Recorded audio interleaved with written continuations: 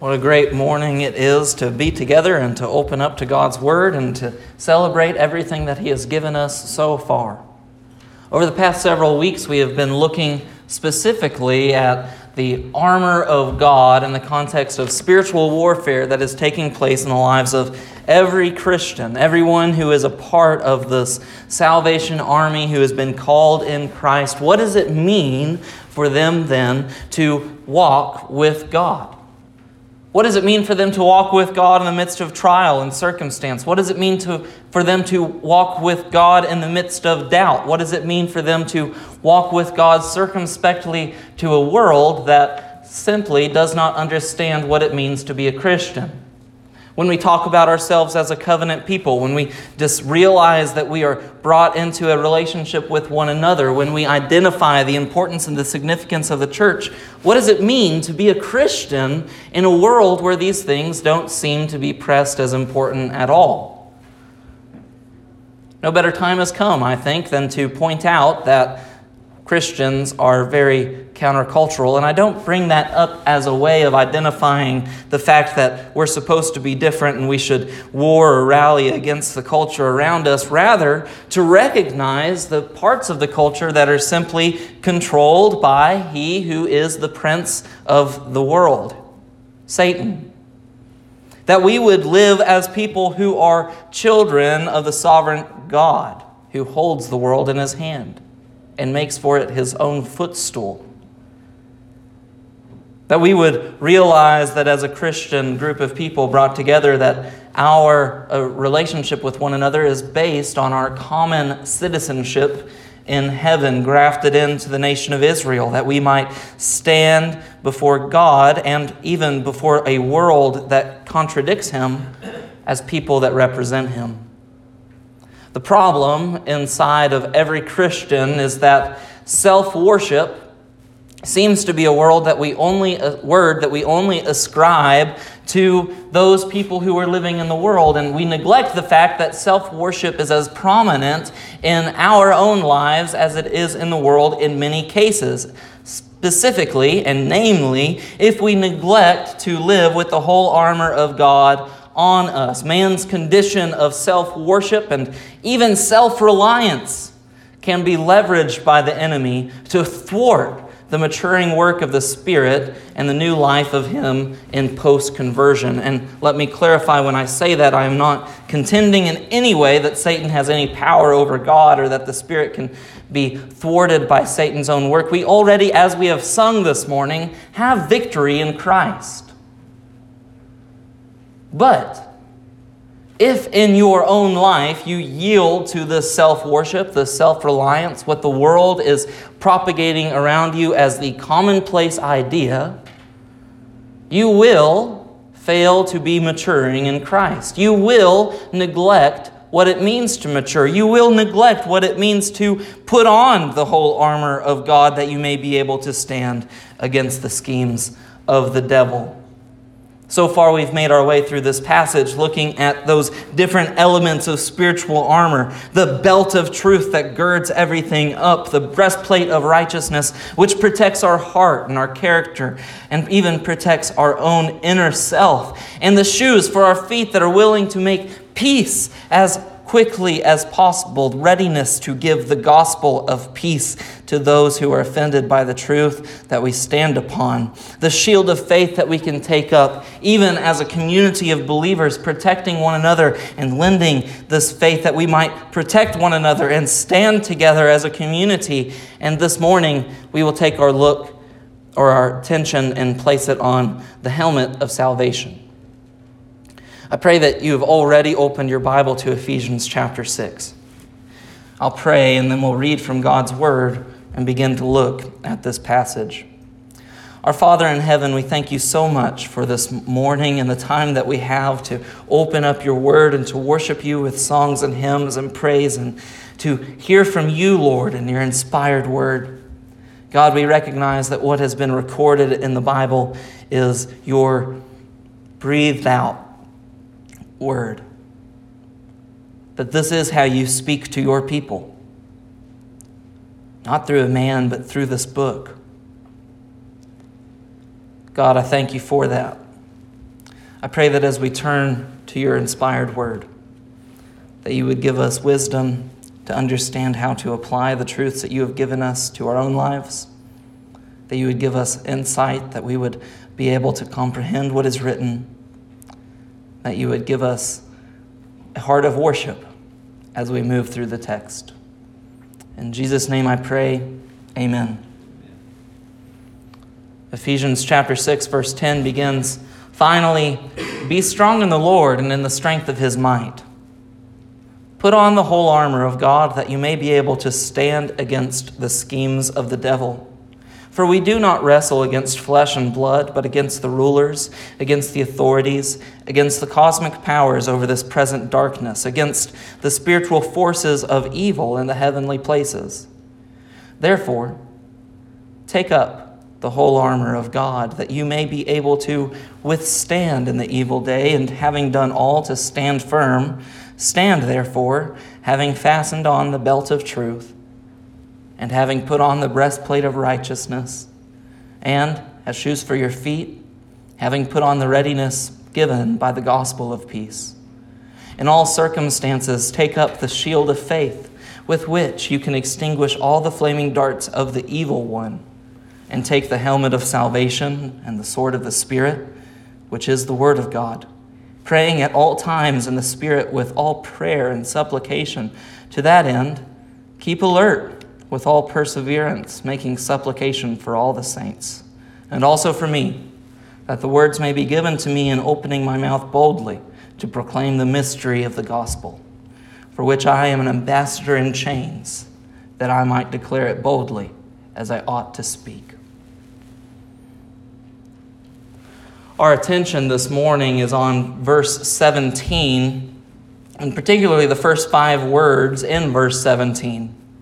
We look at the helmet of salvation, and more specifically this morning, we'll look at the command given to us to take up the helmet of salvation.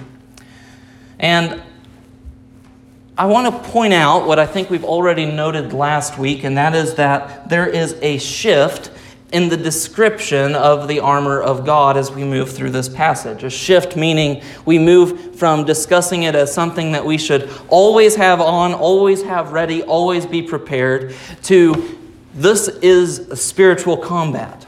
When these flaming darts come against us, this is what we take up and what we put on. The shift begins, the belt girds up truth. You should always be standing on truth. It should gird up everything about you. The breastplate should protect your heart and your character. You should always be living righteously. And then the shoes for gospel peace, well, if they're to be ready, they should always be on. Then the shield of faith comes in. Well, no one who carries a shield keeps it on them all the time. That doesn't mean that we should abandon faith except in the moments of trial, but it means that the shield of faith is a defense to the way that we're supposed to live our lives. We ask, what does it mean to be combative in spiritual warfare? Well, it means to take up the shield of faith. It means when you see the flaming darts coming, that you pick it up, that you extinguish the flaming darts before you. And the shield, it can be taken up, it can be shared, and it's remarkably relational. That's what we looked at last week. And if you'd like to hear more about that, our sermons are all published online. You can go online and listen to last week's sermon, and you can make sure that what I'm saying is homogeneous in thought, that these things are connected. Because as we move through the passage, we've already realized that this passage is connected to everything Paul's already written in the book of Ephesians.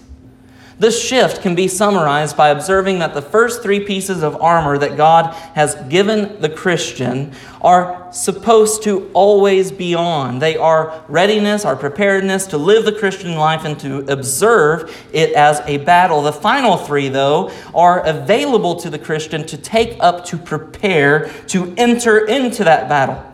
Let's note that the battle we enter into is more commonplace than we realize. I think it's a terrible thing whenever we neglect these last 3 elements of what the spiritual armor is, whenever we neglect to realize the spiritual warfare that we are involved in, that we're wrapped up in. Verse 11 of our text instructs the saints in Ephesus to take up the whole armor of God. So I want to be clear when I say that these things are supposed to be taken up for spiritual warfare. I'm not saying that they can be left aside or neglected. The command in verse 11 is take the whole thing up, because this spiritual warfare that we are engaged in is commonplace. The shield, the helmet, the sword are elements of our armor that are designed to be engaging with the enemy in battle. Now we have to be clear who that enemy is. I think we've done a good job of that. It's the devil. This shift is exceptionally important as we take a look in understanding what this command is in verse 17 when Paul writes, take the helmet of salvation. See, the word used in the Greek language here in verse 17 is actually different than what our English translation of the Bible uses in verse 13 and 16 for the same word, take. Verse 13 tells us to take up the whole armor of God. Verse 16 says, in all circumstances, take up the shield of faith. Well, that is the word analembano in the Greek. And I'm trying to draw out that when we get to verse 17, we don't use the word analembano again.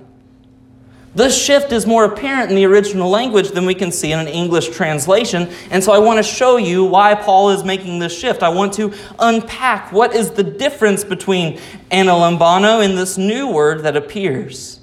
See, the word used in the Greek for analembano means to take up with the means of using something. It means to take something up with the purpose of using it. Paul uses this word in a literal and practical sense when writing to his protege Timothy. 2 Timothy 4:10, Paul tells Timothy, take Mark and bring him with thee, for he is profitable to me for the ministry. Take up Mark with the means of using him and bring him to me. He is planning to take him up because he's profitable. He needs to be used in the ministry by Paul. This is the same way that he uses it in verse 13 and verse 16 when he says, take up the armor of God and take up the shield of faith. We have so far in our study stressed, or at least I've tried to stress, a similar attitude towards truth, righteousness, and peace. That these are elements that God has given to us, that we do not take them up by our own strength, but through God's provision, to be careful of the heresy that would lead us to believe that we can do anything to obtain or sustain our own salvation. Do you understand what I'm saying?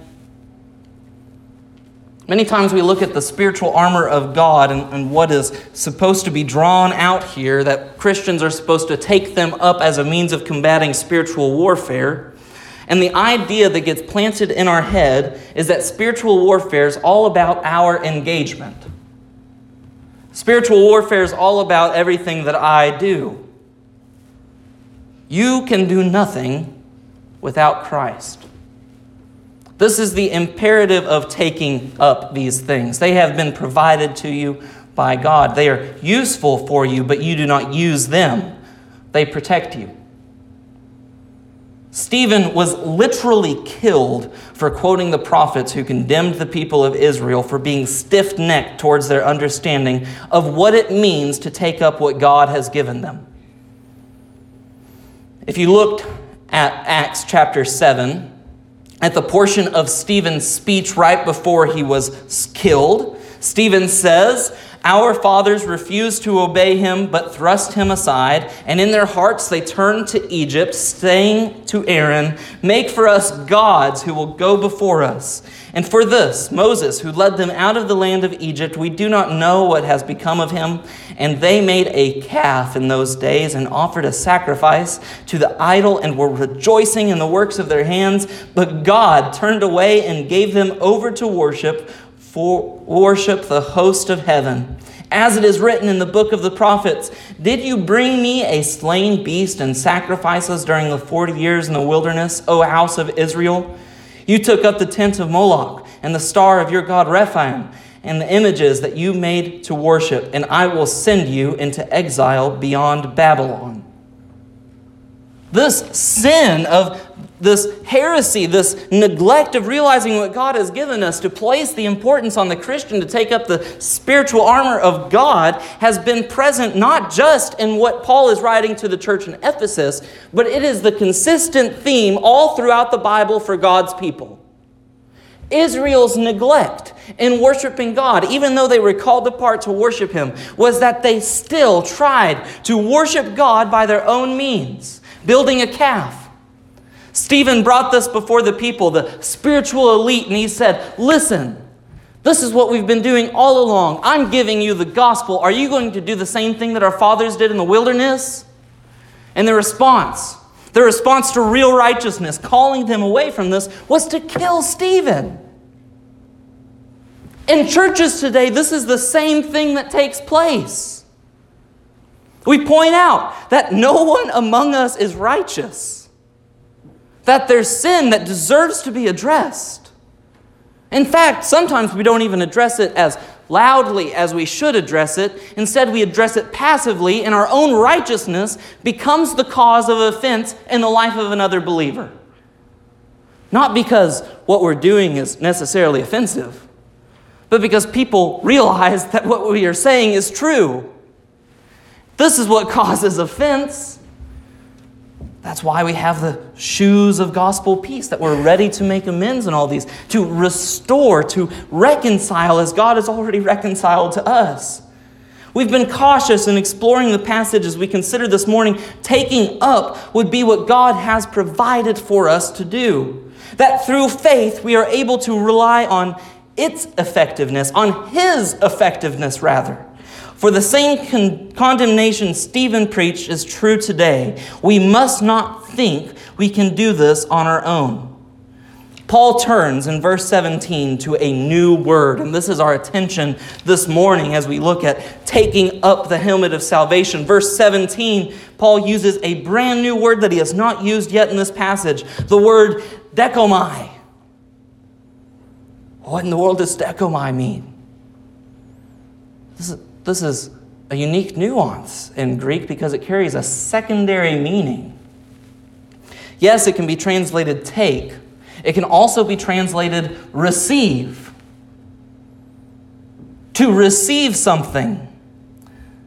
While the new word certainly does not mean to take hold of or to take up or carry, it means to receive something, as in to receive hospitality or to receive into one's own family.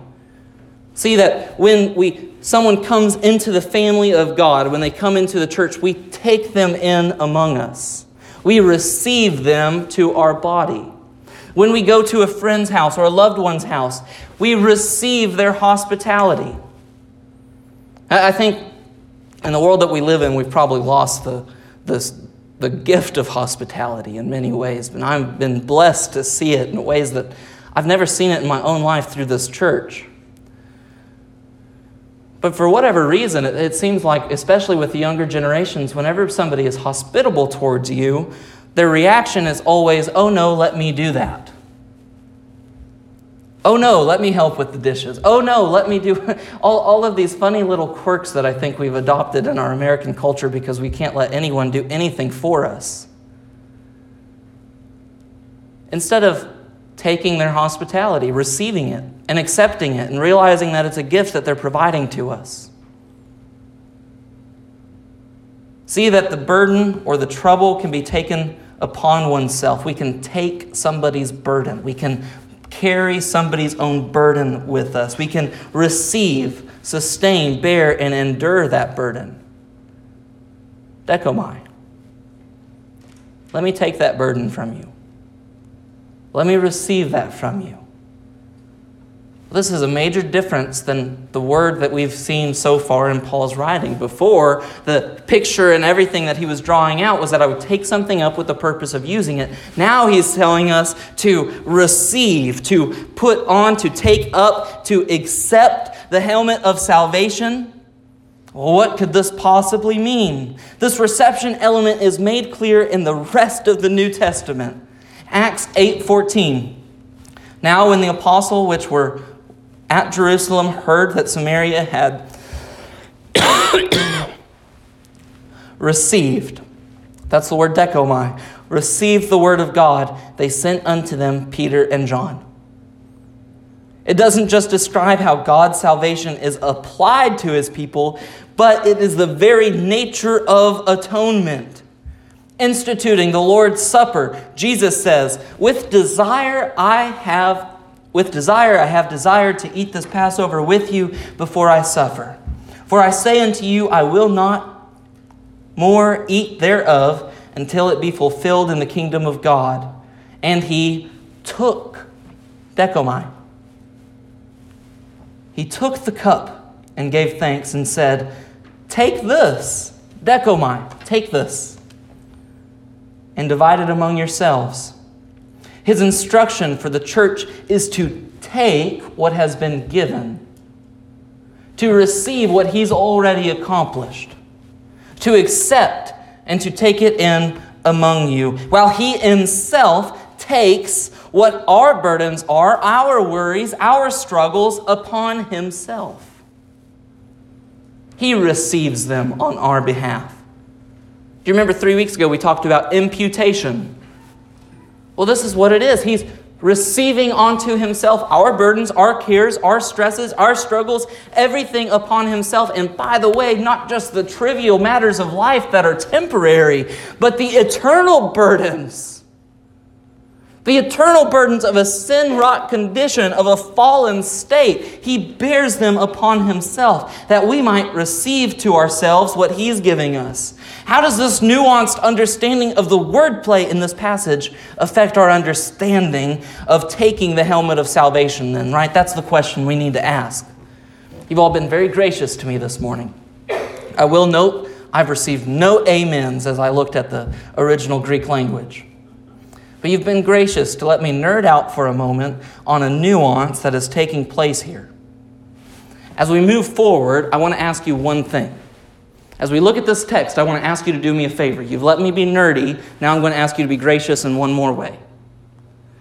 I wasn't nerdy just so I could waste your time talking about different Greek words. When we look at the Bible, and we say that we believe that it is an inspired text that God has given us, we also realize that his sovereign will established that the Bible would be written in a time when they used a particular Greek language with this nuance where we could have the play on word between the word take. He didn't do that on accident. Paul didn't write that on accident. And by the way, it wasn't Paul writing, but it was God inspiring him to write it. So when I bring it up and I bring it out and I point out to you what's taking place in the original language, I don't do it so that you can drone out and just let me be nerdy. I do it because it has an imperative consequence on the way that we understand what it means to take up the Word of God. The question we need to ask is, what does it mean to take up the Word of God? There's very clearly, we can see in our English translation, there's a verb. This is a command. This is an imperative in the text. This is something you should do this morning. Take up the armor of God. Take the helmet of salvation. How we understand that depends on how we understand what it means to take. I don't want to twist the language. I want to be really clear because God chose to write this in a language that was very clear. Dechomai, not analambano. Receive. How does this nuanced understanding of the wordplay in this passage affect our understanding of taking the helmet of salvation? That's the question we need to ask this morning. While it's true, none of the armor of God is available to anyone who is not already in Christ, it is also too easy to stand in the right spot and smelt your own breastplate of righteousness and borrow your neighbor's shield of faith to get you through trouble. While it's true, as a Christian, let me draw this out. It's possible for you to be a Christian, and that is the only means by which you will have the armor of God. It's also possible to deceive yourself into thinking that you are a Christian because you're standing in the right place this morning. because you have a moral understanding of what is right and wrong, because you have an understanding of God's righteousness and His truth, and you see that the way that you live your life, as long as it looks abundantly Christian, that is a genuine thing. It's possible to stand on the right truth, to be a generally good person, and to not have the authentic armor of God. It's possible to sit in the pew at church, to live a righteous life, even to be passionate about the things that the church is passionate about, and to not have the right attitude that comes from knowing God. Eugene Peterson paraphrases this passage, and I think he makes an astute observation that I wanted to share with you. If you're not familiar, Eugene Peterson's the author of The Message. So The Message says, "Be prepared. You're up against more than you can handle on your own. Take all the help you can get, every weapon God has issued, so that when it is all over with, but the shouting, you'll be on your feet. Truth, righteousness, peace, and faith are more than words. Learn how to apply them. You'll need them throughout your life." It's easy to preach from this message. It's easy to look at God's Word and to know how He wants His people to live. It's easy to understand the truth that the Bible presents before us. Things like the sanctity of life, that God has created all things from the beginning of time, that God upholds the world, that every natural law that exists is by His design because He is the lawmaker. That it's easy to look at what God tells us to do and to live righteous lives and to say, if you're not doing that, you're living a sinful life. And to smelt what I would describe as our own breastplate of righteousness, that it looks like we're doing everything the way that we are supposed to. As a matter of fact, it's easy to preach on holiness and to coach someone into living a better life. It's easy, even as a pastor, to say, this is what God desires for you. But we cannot neglect that real spiritual warfare demands spiritual battle. That is, that our heart is in the right place, that our worship is coming from the right place. Loved ones, consider this. The world is full of false teachers that dole out genuinely good, practical advice for finances, relationships, interpersonal issues like depression, self-worth, and the list goes on. The world is full of people that will give you all the self-help that you need to overcome every struggle that you face in your life. Most of these people, particularly the ones with better advice than others, base what they have on the reality of what Scripture teaches. That doesn't mean that they all believe it.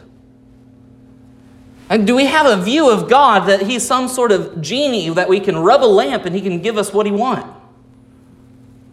Do we have a view of God that all of these things, putting on spiritual warfare, well, it just demands that God would bless us with peace and tranquility? Even as your pastor, I can preach hard against sin. And you'd think, loved ones, I think I've done this recently. And 3 weeks ago, I called the whole church to repent together. To corporately repent. Well, think about this. As your pastor, I can preach hard against sin. You'd think it'd be easier to preach against sin that had no effect on my life, but can I tell you what I've discovered?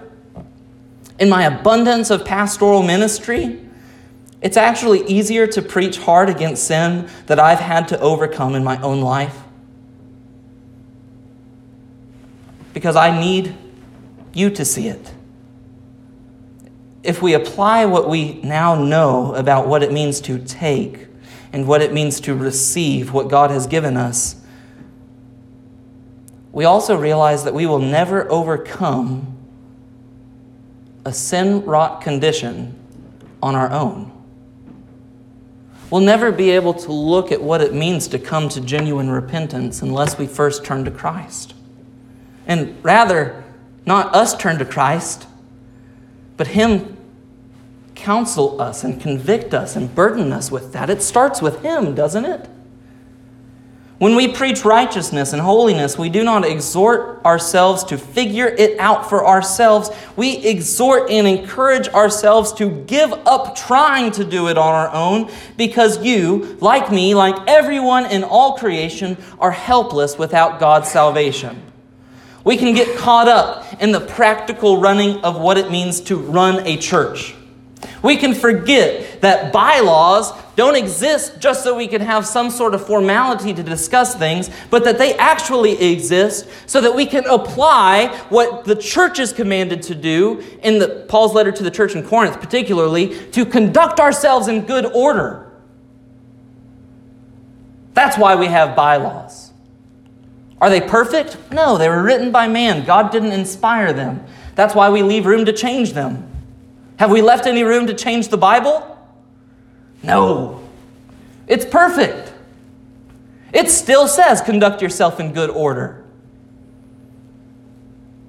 We forget that doctrine exists not so that we can be divisive and figure out all of the different elements that we disagree on, but so that we can dive deeper into the truths that God has given us, into the oracles of God, so that we can understand and expound upon simple truths that are uncontextualized and bring in the wealth of knowledge of context. I speak about context quite a bit, and you guys have heard me as I preach point out that context is imperative to understanding what a text says, because a text cannot mean what it never meant. Do you realize oftentimes when we talk about context, we say, well, if it's this sentence, that context would be the whole paragraph or the whole idea. Well, if it's that paragraph, well, then it's the whole chapter. Do you realize context goes all the way up to the whole Bible? Scripture interprets itself. Doctrine doesn't exist so that we can be divisive. It exists so that we have a place of looking at what the whole Bible teaches and interpreting the Bible. Not to eisegete or to defend our own doctrinal stance, but rather so that we have a place of challenging it, so a place of correcting, a place of building upon, so that we can go deeper beyond just Jesus loves you, because it's way better than that. The gospel message is way better than that. It's bigger than that. We forget that covenants are written not to be forgotten about, but to identify us as a people set apart from the community that we are in. It's not just a matter, again, like the bylaws, of giving us something to discuss, but it is a practical application of what the Bible teaches the church is. It's an application of understanding that God's people have always been covenant people. Our actions may look like the right things.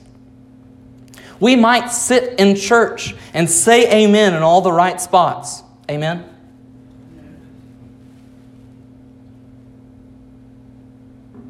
But our heart's not in the right place. This isn't about beating us down that we would see that we're totally incapable of anything on our own.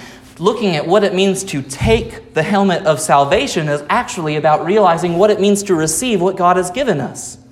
It's actually understanding what salvation is to begin with. You may be deceived into thinking that you're part of the Christian army, but really all you've done is learned a moral code and a way of life. Maybe you've identified closely with the biblical principles a lot of people in this world have already adopted. And that's why it matters that we understand this, loved ones. That our focus and our understanding would be on the reality that God has done the work for us. Salvation is work that God has accomplished.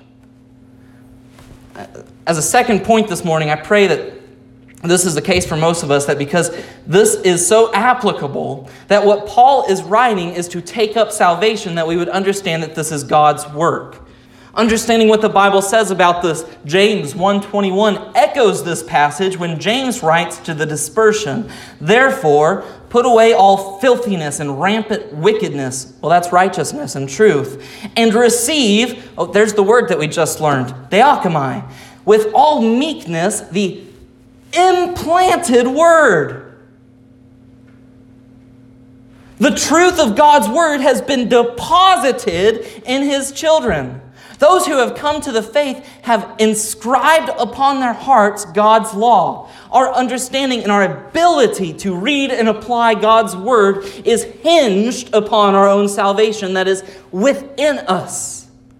Ezekiel 36:24 says, I will take you from the nations and gather you from all the countries and bring you into your own land. I will sprinkle clean water on you, and you shall be clean from all your uncleanness, and from all your idols I will cleanse you, and I will give you a new heart and a new spirit I will put within you. And I will remove your heart of stone from your flesh and give you a heart of flesh. And I will put my spirit within you and cause you to walk in my statutes. And be careful to obey my rules. The doctrinal implication of this is, where does regeneration come from in the first place? When we talk about righteousness or living a holy life before God, it seems like our focus is always on being a better us. It's not about being a better you. It's about resembling Christ more. It's about forsaking yourself more. I mean, this is the whole principle of faith to begin with. Less of you, more of Him. The church shouldn't look like a bunch of better us's. It should look like a better Christ. It should look like the body of Christ in the way that we function. It seems like, though, the problem that we've run into is that we've placed all of our attention, all of our focus, everything that we do on our justification, which is our immediate salvation, or just as if we've never sinned, as soon as we place our faith in Christ, and the day of glory that we get to look forward to, the day that we get to look forward to in the future whenever we're in heaven with Him, and we've forgotten that He left us here for a purpose. He's actually trying to grow you. He's trying to grow this faith within you. He's reaching out inside of you. And the reason we've forgotten it is we put all of our human focus on ourselves. Self-worship, self-idolatry, self-reliance. And so we try to figure out how to write a better covenant on our own instead of seeking God's will. We try to figure out how to conduct ourselves in business meetings in a way that glorifies God instead of seeking His will. Where is the worship in all of these things if God is not the priority?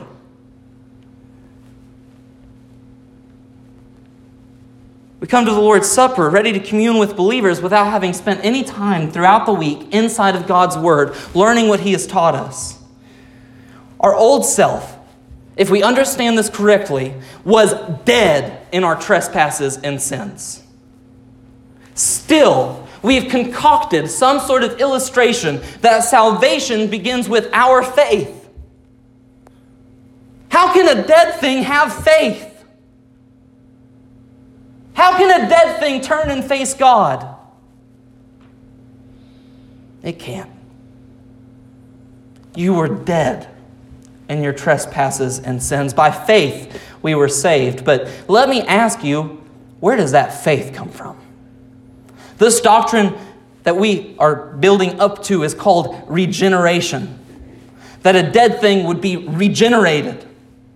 This has to happen before faith. It must precede faith. God performed a miracle, a mountain-moving, mesmerizing operation, as Ezekiel has written, to change the internal structure of ourselves. He says, I've taken out of you a heart of stone. I've put in its place a heart of flesh.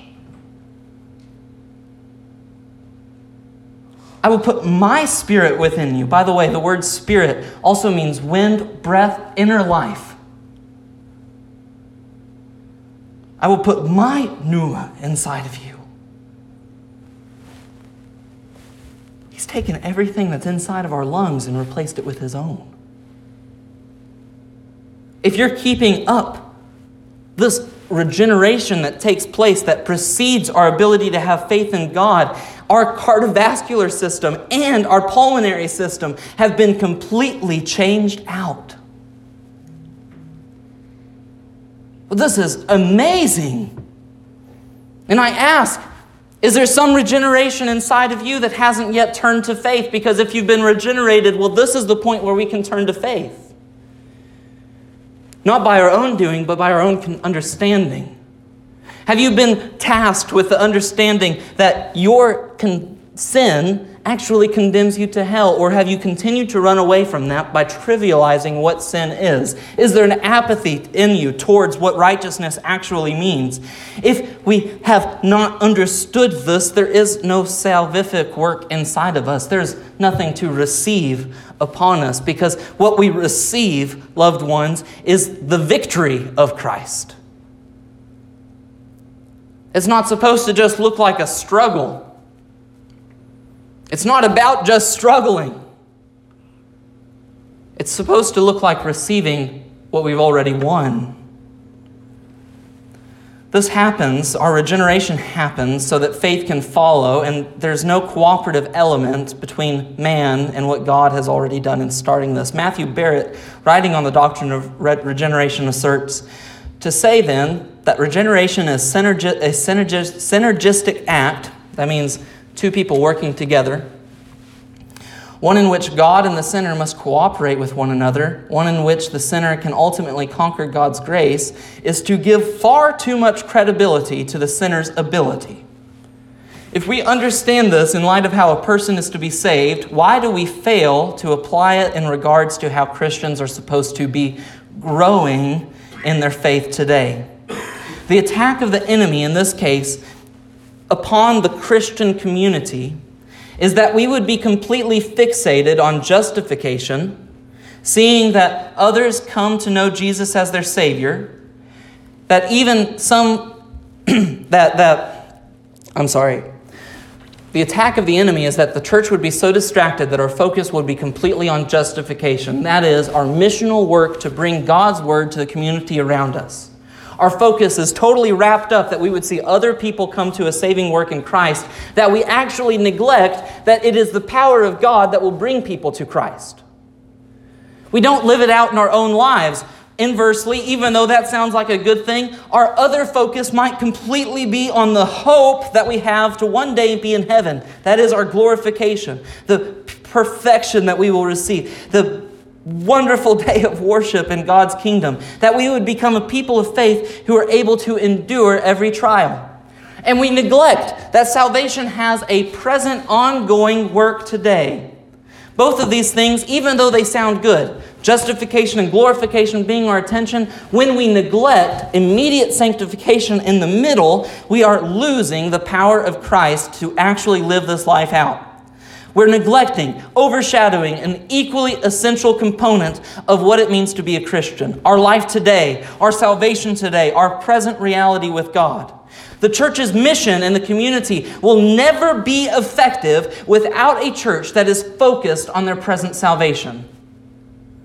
The doctrines of heaven will never bring us as much joy, as much peace, as much hope as when we are aware of what God is doing in our life today.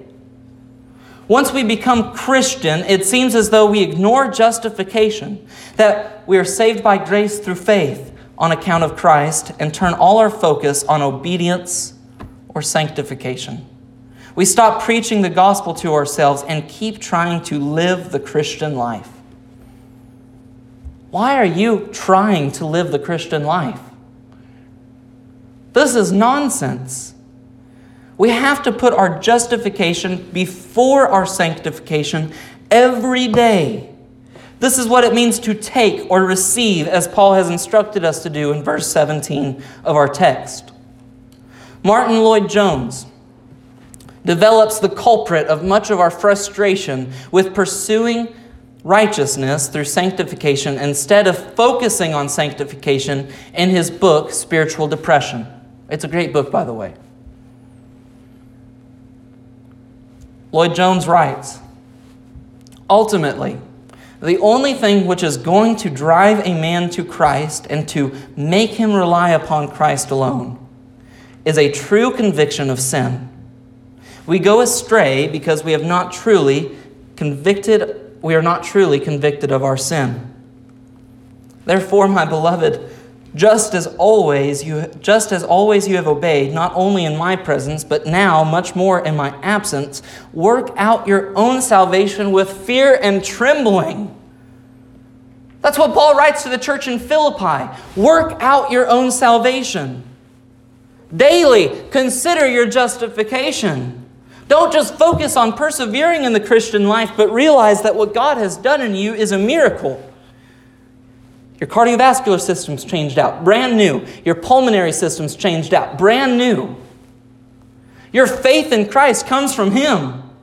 Work out your own salvation to realize then that everything that it means to go on in the Christian life also comes from Him. Work out your own salvation to realize that this is ongoing within you. Realize that the same mechanism that God is God's work that saved you will continue to grow you in spiritual maturity. That one day you will continue to grow in Him. And what does that look like? It means that as a church, as a people, as an individual, we need to get serious about God's Word. Actually read it. Actually open it up. Actually consider what these things mean. Actually spend time in it. And I know school has begun this week, and for our students who are in college, school's beginning this week. All the more reason to place all of your attention on God. Spiritual warfare is not going to decrease because now you're around a bunch of people. It's going to increase. By the way, it already has. Because now your time is preoccupied with lesson planning and everything else. If you do not carve out time in your day to get serious about God's Word, you will continue to rely upon your own intellect, your own reasoning, everything that's inside of you to grow closer in Him, instead of actually deepening your walk with Him. Get serious about God's Word. Get serious about church membership. Well, that's a weird one. How'd I get there? Did I just jump ship? Am I inserting my own preference? No. Let me point out, the entire passage about spiritual armor is written to the individual church in Ephesus. No, it's not. It's written to the called out assembly, the church in Ephesus. He tells us in chapter 3, pulling together the unity of the body, that the church has been established, that it's the mystery of God presented, all these things. Chapter 4, that we are supposed to be united as a body, that we are given spiritual gifts. That's right, God's work inside of you, that you would edify the saints around you, that you would be able to help these Christians who are in the same struggle as you. All of these things because the church is important. In context, get serious about church membership. And finally, get serious about your mission. That's right, your mission.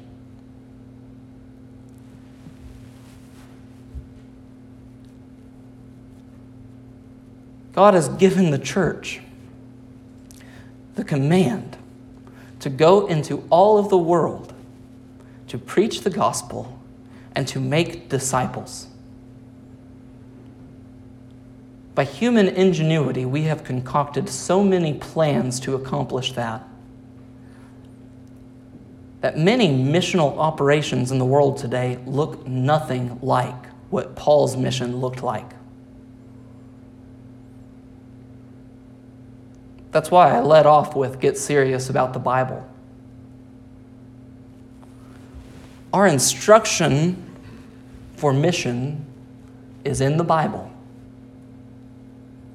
The church in Ephesus, the church in Galatia, the church in Corinth, the church in Thessalonica. These churches, well, just something to consider. It seems like when we look at what missions look like, the only idea that we have is that we should send somebody and that we should support them. I want to point out that in many cases, Paul spent less than 5 months with the churches that he planted. And through that, the gospel was propagated through entire areas. I can think of no missionary that has accomplished what Paul has accomplished. And I don't think it's because Paul's that great. I think it's because God's that great. What God accomplished in His planting of the churches was that He established people and He brought them to a place where they would be eager to learn God's Word, where instead of coming to church and simply engaging with the words or the logos that a preacher gave them, that they would discuss and discern and dive deep and they'd figure out these doctrinal things. They'd get serious about growing in their own depth. Because when Paul left them in 5 months, those churches are the ones that went planting more churches. In our own context today, I think what we've neglected is that we think that the American church exists just so we can support foreign missionaries, instead of realizing that there is an entire mission field in and around us, in our schools, in our workplaces, in our neighborhoods. And our focus then, whenever we get passionate about that, is I really want to get serious about missions, and we think that we need some program that's going to lure people into us so that we can give them the gospel. It is not the church's responsibility to preach the gospel to the heathen. It is the Christian's responsibility. The church's responsibility is to care for those Christians who are preaching the gospel. The pastor's job is not to do all of the work of ministry, but to equip the saints for the work of ministry. That doesn't happen unless we get serious about the Word of God, get serious about church membership, and get serious about our mission, realizing that the only way God's mission works is when we let Him work through us. Instead of concocting a plan and bringing your marketing ideas and everything else to the way that you conduct yourself in your community, yield wholly and completely to God's plan and be obedient to Him, turning your attention to Him, that He would be glorified in you. Loved ones, this morning, well, our time together is drawing to an end. And so far, I have only exposited one word in our 5-word passage. The word take. We've drilled into this one word because the implication is serious. What does it look like to work out our own salvation as Paul has instructed the church in Philippi? And as he is concluding his letter to the church in Ephesus, it means to take his word seriously. There are so many problems that we face in our world today, whether we are at work or in school or even within the church. We find plenty of causes to lead us to doubt. The devil is very much at work in our lives today, as he was in the lives of the early church. The solution is not anything outside of the Bible. It means to take our church membership seriously, to realize that we will be discouraged, that flaming darts of the enemy will come among us, that our faith will dwindle, and that we need the encouragement and the love and the burden sharing of the New Testament church. I exhort you in 2 ways then. Don't let your church members down. They need you to be here. And in the second way, don't try to do this on your own. Your church is here for you. Thirdly, that we would get serious about our mission. And that means placing God first. The call of application in this message in one way is to repent of being self-sufficient. In another way, it's to marvel at the work of regeneration that's taken place in you. As we prepare to sing, I ask that you would reflect and respond the way that God has led you. Father in heaven, I thank you for this morning. I thank you for the way that you've led us to worship. God, I pray that you would guide us as we continue to worship you this day. In Jesus' name I pray. Amen. Would you stand with us as we prepare to sing?